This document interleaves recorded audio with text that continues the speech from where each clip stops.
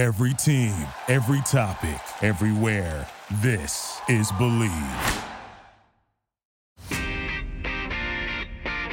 Almost live from the trenches of New York City, here are your middle-aged warriors, Chris Cimino and Rick Summers. All right, it's good to be back in the saddle again, and we really appreciate you finding us and spending a little time with us. And this is going to be a quality time that you spend with us today, right? Well, I was just wondering when you said back, I'm starting to get saddle sores. Just not getting out enough to do enough. But yes, we are excited about today's show. We do have a very special guest. Really is tied to something near and dear to both of our hearts, and that is the game of baseball. Absolutely, and we've all been kind of starving for the past few months, it seems. God, spring training seems like a year ago already, doesn't it? Well, you think about it, they would have been in the third month of the season already at this point, and as of at least the recording of this podcast, they're still having difficulties between the owners and the players union, and my patience are kind of wearing thin about the whole thing, to be honest. Me too. I feel the same way. We have a good baseball guest today. Yeah, on a positive note, this is a guy that's really been around the block and then around the county and then around the country. I think folks at home are really going to enjoy the interview. Our special guest on Middle-Aged Warriors today comes to us from the West Coast and is a baseball, I don't want to say savant, but he knows it all because he's done it all. He's a play-by-play guy who's on the bench right now, and we're going to talk with him. Please welcome Josh Lewin. It's great to have you with us, Josh. Thanks. Here, we'll give you some studio applause. I'll tap right back at you. I'm glad you guys are doing this, although I got to admit, I read this as Middle-Aged Warriors at first, and I thought that is right in my wheelhouse. And then I found out it's Warriors. And I'm scrapping a little bit to get to that, but if it was Middle-Aged Warriors, I'd be like, "You're the best guy you could have called." That's great. We could start a whole new thing. Chris, I'm going to let you jump in and lead off if you would like.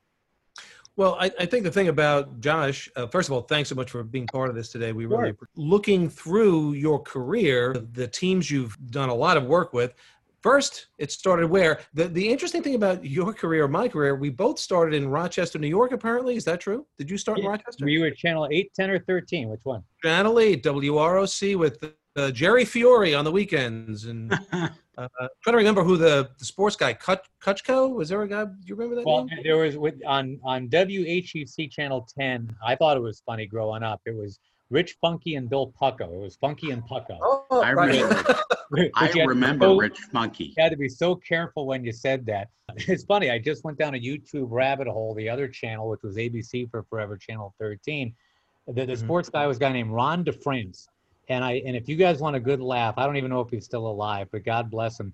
If you want like the archetypical 1970s guy who never got out of the 1970s in the 1980s. I mean, I'm talking about the open-throated leisure suit, with the big hand-wide collar, the lacquered hair, and he hosted Bowling for Dollars and did a bunch of others. So, I mean, just quintessentially my childhood was watching Ron DeFrance looking like he was, Denny Terrio on Dan Spivey. I just always wanted to be a sportscaster, and that was growing up in Rochester, New York. That was my scope. That was my universe. Rick Peckham, who went on to do the Tampa Bay Lightning hockey games. I wanted to be like him. A guy named Jay Colley was the Rochester Red Wings baseball voice. I wanted to be like him. And that was absolutely my childhood. I wanted to grow up and become those guys. So let me ask you, in growing up in Rochester, because, it wasn't a city that had major league teams, what was your choice? Where did you go in terms of, did you go to root for Buffalo Bills? And then where did you choose your sports? Where did you choose the teams you followed? Yeah, it's funny. I'm wearing a Buffalo Bills t-shirt right now as we are in this podcast. Funny you should mention that. So yeah, that was my team, the Sabres, in hockey. But I was loyal more, I think, to players. I liked Freddie Patek, who played for the Royals. Oh yeah, Freddie Patek, because he was 5'4". That gave me hope. I'm like 5'6". So I always loved the underdog. I mean, I went to a high school called Brighton Hyde and never won a football game.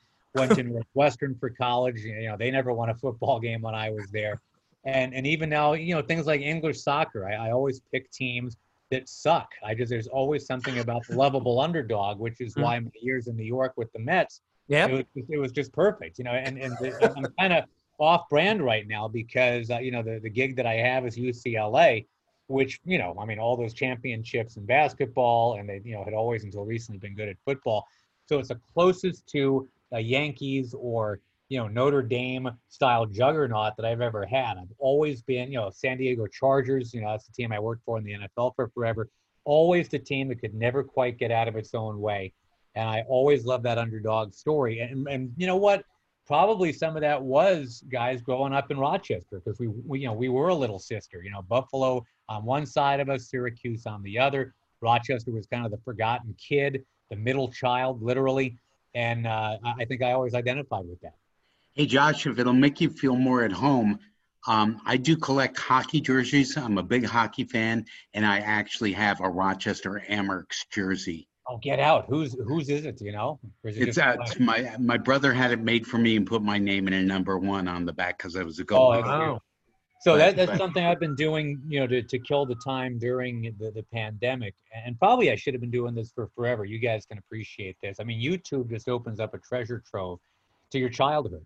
And I started remembering who were my favorite Rochester Amerks players growing up. So whatever happened to Barry Smith, whatever happened to Rene Drolet, whatever happened to Jacques Cloutier, and all these guys, Ron Garwashuk.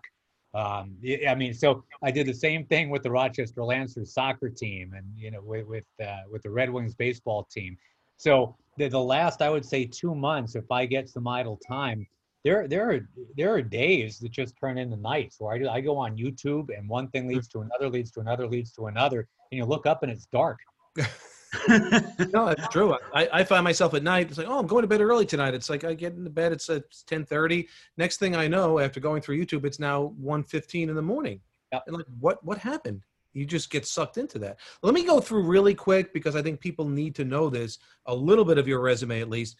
And you can jump in at some point and say, okay, no, that's not right. But anyway, I'm assuming the Orioles on radio 1995, the Cubs in 1997 on TV on WGN. That was TV. That was after, Chris, I got my big break jumping to network TV from the Orioles pre and post game radio, which was really weird. They Fox was starting up baseball. They had never had baseball before. Fox hadn't been a thing. We didn't have that growing up, but they got the rights to baseball and they were looking for young talent. They were looking for 20-something guys, and they got Joe Buck, and they got Tom Brenneman, and they got Chip Carey, and then they ran out of famous sons. I was waiting for that. I wanted to make that comment. Yeah, no, they actually, it was very fortuitous. They just, they wanted to keep it young. They said, all right, we got these 3 known names. Let's just get a schmuck. Let's get somebody who nobody knows, and we'll just kind of tweak them and craft them, and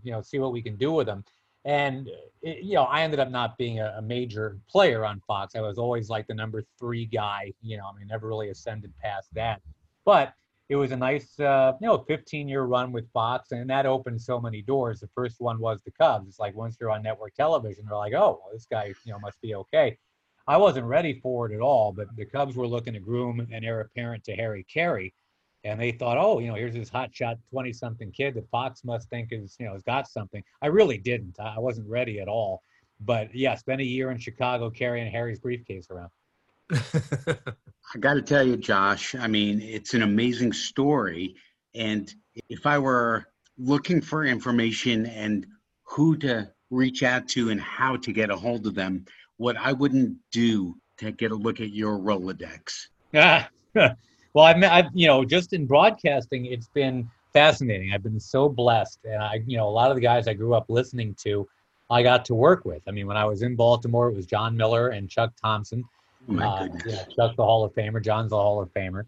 I used to love listening to Ernie Harwell. You could, pull in those games from WJR in Detroit growing up in Rochester. And you picked Ernie's that up. in the booth when I go to Detroit to do Tigers after I did the Cubs. And having gone to Northwestern, Harry was the big guy. I loved Harry Carey. So I got to work with him, got to work with Ernie Harwell.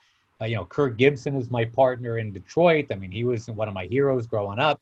So, on and on and on, including my time with Fox, where I got to work with guys like George Brett and Frank Robinson and Tim McCarver, and so yeah, I'm really, really lucky. I got to cross paths with a lot of the greats in broadcasting and in baseball. To that real quick, we were able to watch, I was in New Jersey at the time, and be able to watch because WGN was a superstation. One of my dreams was to go to Wrigley Field and see Harry Carey sing "Take Me Out to the Ball Game." By the time I finally got to Wrigley Field, sadly, he had passed. It was the year, actually, the Cubs went on to finally win the World Championship. But for you, what was Harry Carey like? When you first are sitting next to these iconic type people, because I've had my own experiences, at first you're a little overwhelmed, and then you realize, hey, they're just one of us. And where did you sit in terms of that when you first were in that booth with Harry Carey? Well, Harry was the only tough one, to be honest with you. I mean, the short story is, did not want me to have that job. He wanted his grandson Chip to have that job. It was offered to Chip, but he had turned it down. But nobody had told Harry that. They just thought that WGN did this end run to get some other hot shot. So I had no chance. Harry just hated he didn't hate me personally. He just hated the thought of me, that I was not his grandson. Wow. So frankly, that was a very tough year. Cubs got out 0-14. I'm the new guy, so I'm the guy that's, bringing the plague upon the Cubs house. And Harry doesn't want me around. So it got pretty uncomfortable. And when the Tigers called and said, do you want to jump? I really didn't. I had a 3-year contract with GN, but it just, it looked like a no-win situation. It was going to be miserable. And I at that point had a young daughter. I mean, she was 2 turning 3. And, I don't want to be stomping around the house with all these problems at work. I'd like to be in an environment that's more pleasant. So even though, the Tigers were certainly not iconic at that point, like the Cubs, it made sense to leave. And I always appreciated Harry for who he was. I understood why he didn't warm to me. I really didn't take it personally. And, this thing had kind of a weird coda to it that, I had agreed to go to Detroit, had told the Cubs what was going to happen, told WGN. They whispered it to Harry that, yeah, you know what we're going to do? We're going to break the bank to bring in Chip. You're going to get your wish. Josh is leaving. Everything's lining up so you can hand the baton off to Chip. And then before that all became public, Harry dropped dead. It was Valentine's Day. He was out in Palm Springs, and this is how I want to go if I got to go. He was on the dance floor with his wife when he came over and died. So, so Harry never got to actually be in the booth with Chip, but at least he got to die knowing that was going to happen and that everything was in place. I want to kind of dial you back. You were born in 1968. So good for you. You were alive when the Mets won that World Series. Yeah, I don't remember. Chris and I both remember. Yeah. Right. But I want to ask you, baseball card-wise, did you collect cards, baseball, hockey, any other cards? What was your first card? What was the one you wanted to have? What's the one you still have that you look at and say, God, I remember that from when I was a 10-year-old kid? It's so funny that you mentioned all of that because I am the geeky kid that does remember his first baseball card, and it was Buzz Capra of the Atlanta Braves, one-time New York Met. Right. Everybody in my neighborhood was getting into baseball cards, but they weren't out yet. I was just looking at everybody's sets from the year before. And back then, obviously, there's no Amazon. I mean, you got to wait. I was as a 7-year-old kid was told, you're going to wait. And around March or April, there will be the new cards coming out. So I had all this buildup. And I'll always remember opening that pack of Topps baseball cards. And Buzz Capra was the very first one. No. I'm not really a collector. But, this one has it's a weird personal one. And the only one that I have in a little, little sealant frame is, of all people, a guy named Todd Hollandsworth. And the reason that I have a Todd Hollandsworth card, Todd Hollandsworth was Rookie of the Year when he broke in with the Dodgers. And everybody thought he'd be, a Hall of Famer at that point, that he could just write his own ticket. He ended up having a decent career. Wasn't great. He bounced around, but, he played. He was a solid guy for a good long time. Good family man, good dude. Just never really got to the top of the mountain. And I decided probably about 6-7 years ago when I was just getting into middle age, and I'm telling you guys this story because this is the podcast, right? That, when you ponder your own professional mortality and I guess your own mortality in general, that's kind of, I couldn't put my finger on it until I remembered the career of Todd Hollandsworth. That's kind of what I was feeling like. It's like, in my 20s, I'm on national television. I'm thinking I'm going to be a billionaire and I can write my own ticket. And it doesn't always quite work out that way. I had a decent run at it, doing Mets radio and being there for a World Series appearance in 2015. That doesn't suck. I was fine, and I've had a workman-like, solid career, but I'm not a Hall of Famer. So I got the Todd Hollandsworth card, and I put it in that little glass case or frame or whatever, and I've got it on my desk just to remind myself that, you know what, this guy won. He didn't lose. He's got a nice family. He had a nice career. That's all I really could have aspired to, and there's nothing wrong with that. Yeah, I think the place to put things like this, Josh, because I think there's a little bit of a parallel even in my career with yours to that extent, is that, there are so many people who would have loved to have had the career you've had, or even I've had. We don't realize that. We're looking what we didn't achieve. But I think middle age, for me at least, and I don't know about you, and it sounds like for you as well, you're realizing how much you really did achieve, and what a blast this has been. What a great ride this has been.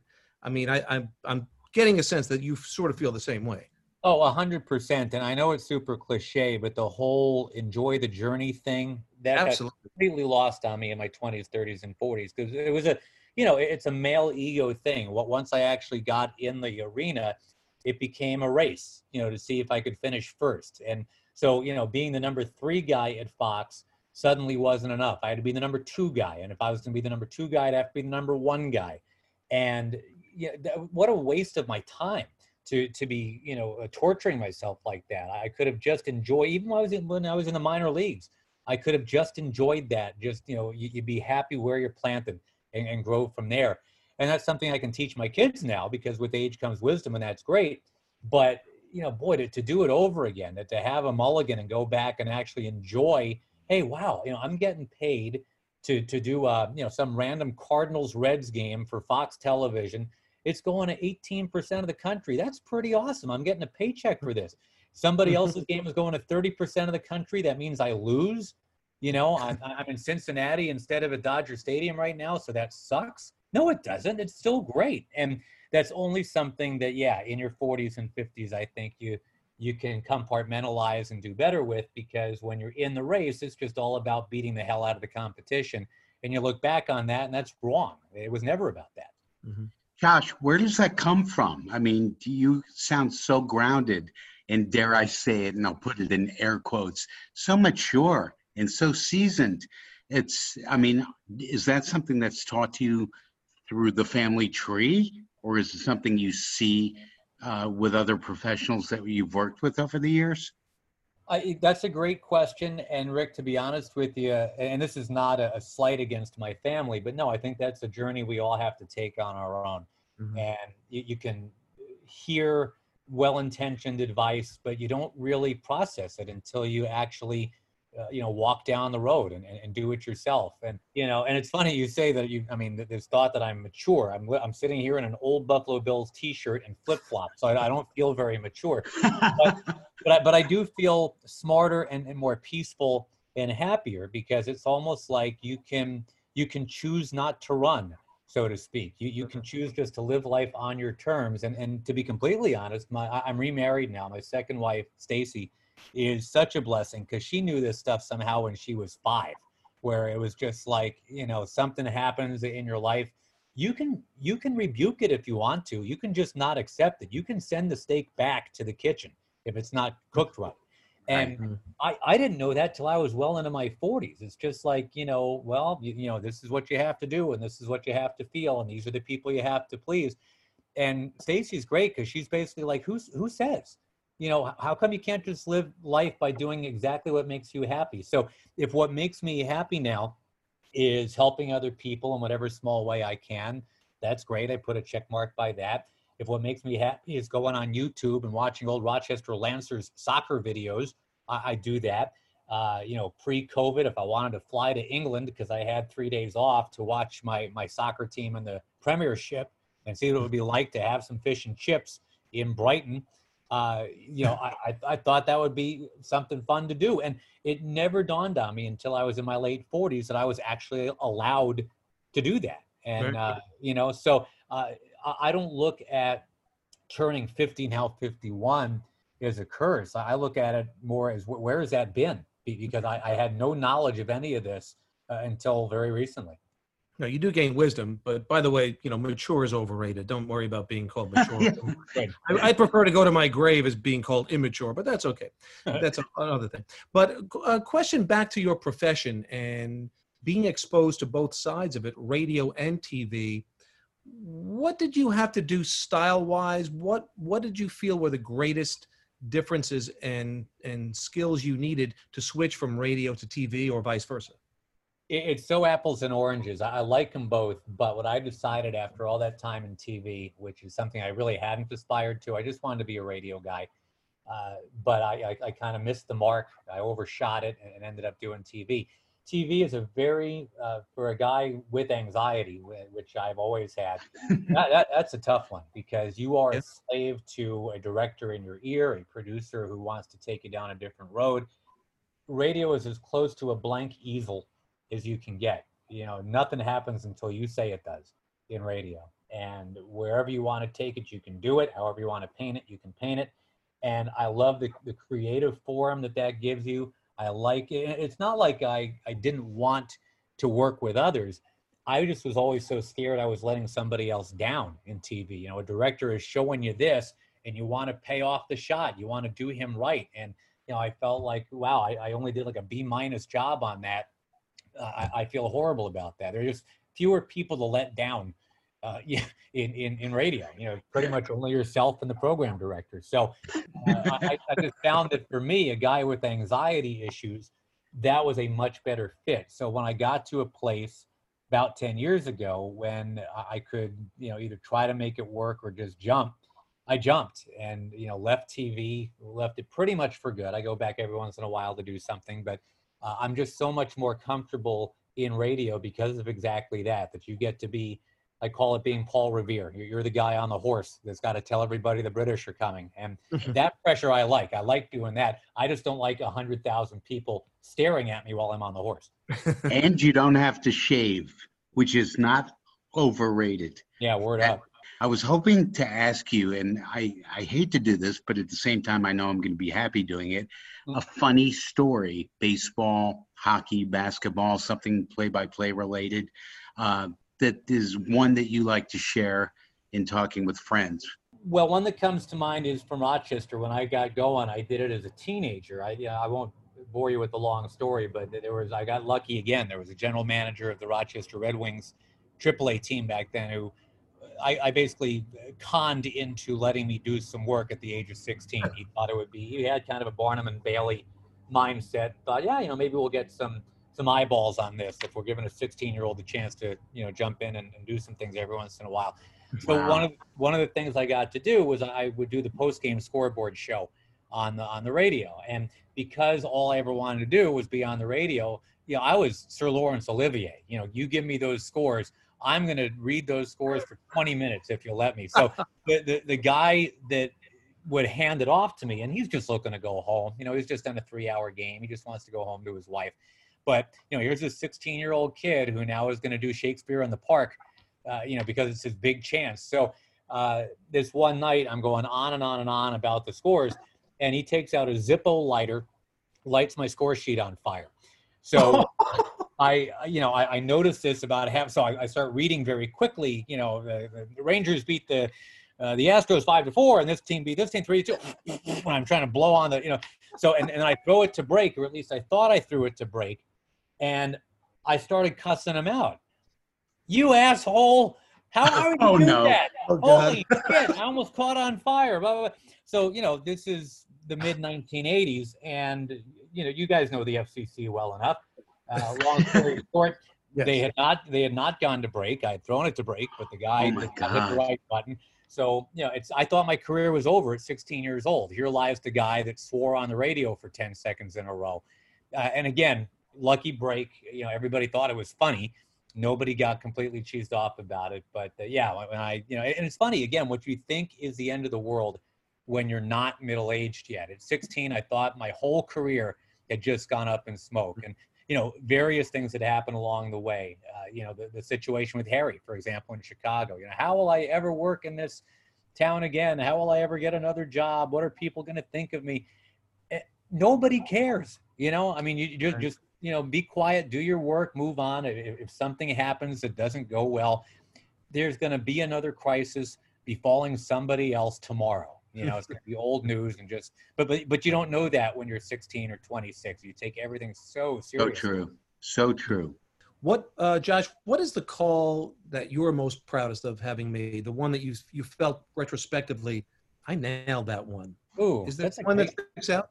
That's a great question. I was lucky enough in around 03, 04 to do some playoff baseball for Fox. And I know they were super happy when anytime they get a Yankees Red Sox series, the suits love that because it's ratings out the butt. And I had a Yankees Minnesota Twins American League Division Series that finished up with the Yankees coming from behind and winning. And I just remember the call, made some reference to the fact it was going to be Yankees Red Sox for a second year in a row. And I remember that got played over and over on the highlights, and Fox loved that. But I'm thinking for me personally, even though the Chargers never went to a Super Bowl, there were a couple of big moments in I think it was 12 years doing their games with Damian Tomlinson, winning some games for them and setting some records. And I would have to think that some of the NFL calls that I made were probably the ones that stuck to the tape the best. You have, as Chris has mentioned, and I totally concur, an incredible resume.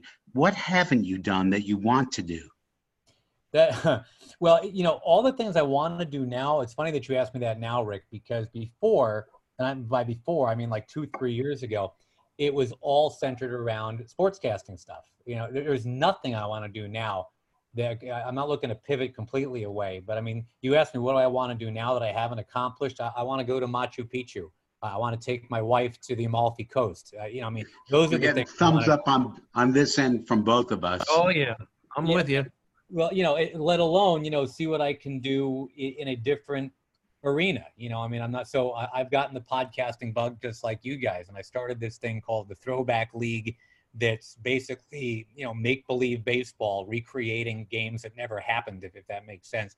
And I'm having a ball with it. It's just, so, doing things creatively, making things that weren't there before, that's kind of my new thing. And I'm realizing that 10 years from now, I might have a whole different new thing. I got into, of all things, esports at the age of 50. EA Sports called and said, do you want to do our Madden Bowl series? Wow. So when COVID-19 hit, that means doing it from your living room. They basically sent me a TV studio, and I set it up in my living room and called the Madden Bowl.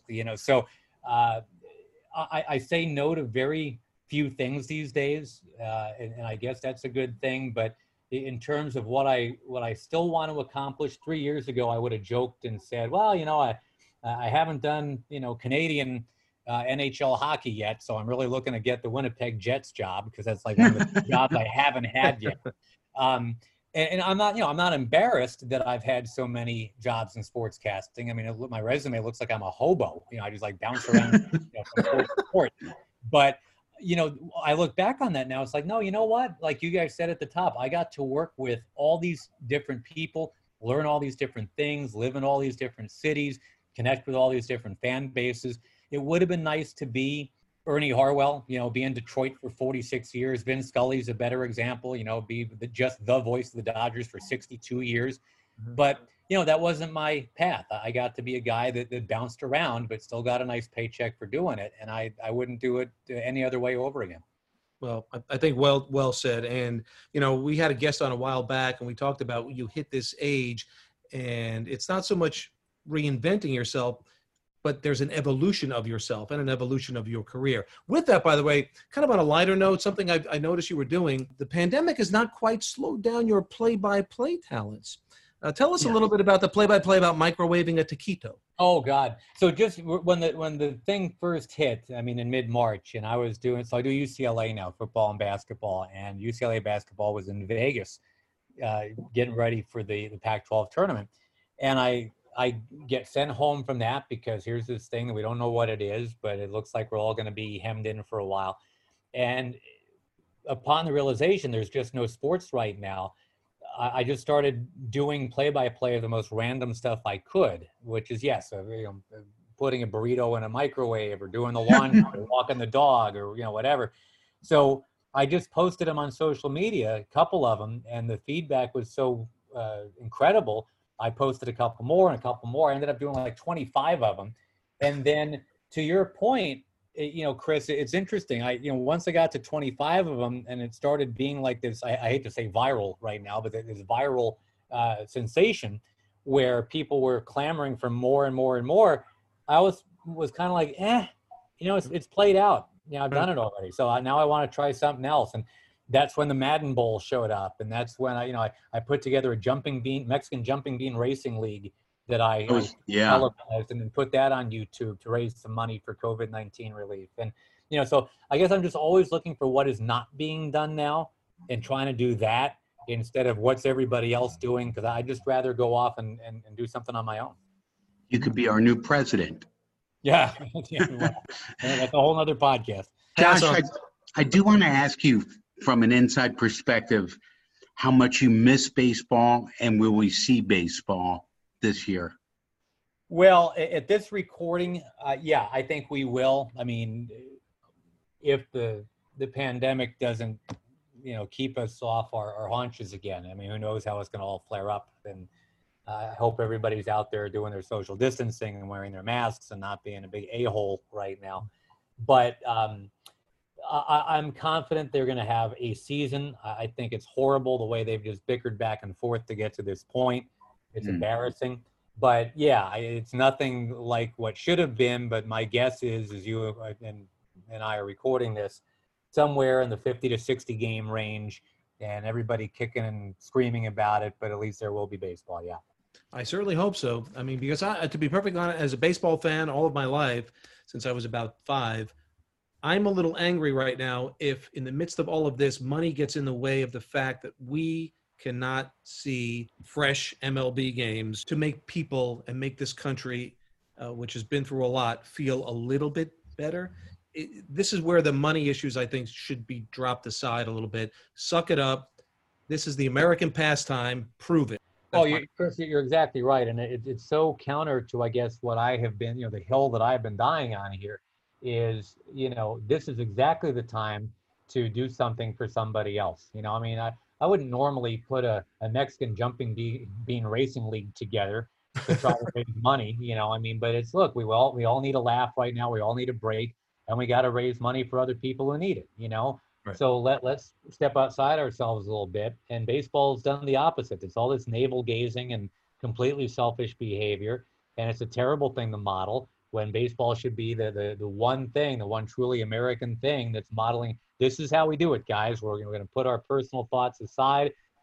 Both sides here, the players and the owners are, well, nothing happens in a vacuum. You got to consider, no, this is a vacuum. This is exactly what it is. This is the vacuum. This is the pandemic. Nothing's normal right now. Forget about all the rhetoric. We'll do that again in 2021 when there's a vaccine. Right now, this is what we got. Let's just play some ball. Yeah, and on that note, I think we're going to end on an upbeat note. Josh, It has been such a joy to sit and talk with you, and I'm going to go out on a limb here and say, can we do this again? Yeah, we can do this again. Hopefully when there's some better stuff going on in the world, because it's more fun to talk about, spend our time doing that instead of the other. But I will say to you guys, I mean, I'm appreciative that you're thanking me, but thank you, because it's a great idea, to just kind of talk a lot of this stuff out. Even if there wasn't a pandemic, you start coming up on 50 or even 40, whatever you consider to be middle age. I was joking with you guys when I'm 51 now, so apparently I'm going to live to 102 if you're calling me middle aged. But I'm going to be 120. Chris will be 118. Yeah. So see, we're all apparently doing pretty well. But no, I think it's important, and to do a view kind of thing for dudes, I think is actually a really strong idea, and just to talk some stuff out and be there for each other, and see if we all have some things in common. I think it's a really, really cool idea. So thank you guys for doing it. Well, Thanks for you, being our guest. Anytime, Great. guys. Stay safe. You too, You Josh. as well. All right, guys. Chris? Be well. Catch up soon. Oh my God, how great was that, Chris? I got to tell you, I'm blown away. Yeah, I've what a good known guy. Josh off and on over the years, but to be able to sit and hear what he has to say, he was great. A genuine guy, genuine soul that's been through a lot in terms of just his career, and now hearing his story and shifting as you approach middle age, which is what the show Believe in Middle Age Warriors is all about. I think he's really a perfect example of it, and that's why I would love to continue the conversation with him down the road somewhere to talk about how he is now moving forward with his life, and that, you know, you get driven, you know it, you were in it in radio. I was in it in TV. You get driven. You get caught up in that thing, and you start to disconnect from your soul a little bit and who you really are. And you hit middle age and you do this self-evaluation. I think that's the process he's in right now as much as we are. Yeah, and that's the thing about this whole pandemic is it's given everybody more time to think about life than they could have ever imagined. That's good for some people, not so good for some other people, I know. But on that note, wow, Josh was just a joy to talk with, and I'm so glad we were able to get him, and I hope that we can do it again. Yeah, it was a lot of fun, and I look forward to it. By the way, I would recommend to people, if they can, to go look on his Twitter account, and that's where you can see some of these really funny play-by-play interviews. He's got a play-by-play about stacking minestrone soup in the closet, opening up a lemonade packet. It sounds ridiculous when I say it. Believe me, it's actually very, very funny and a good way to get some laughs. And I guess with that, I want to wish everybody to stay well, stay safe, stay healthy, and of course, until next time, sunshine always.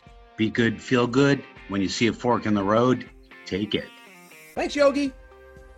Hey, if you enjoyed the show, please subscribe and rate the show on iTunes, preferably 5 stars, no begging. We're available also on your favorite directories: iTunes, Spotify, Google Play, Stitcher, Luminary, and TuneIn. You can find us at Bleav.com, that's BLEAV.com, and at Believe Podcasts.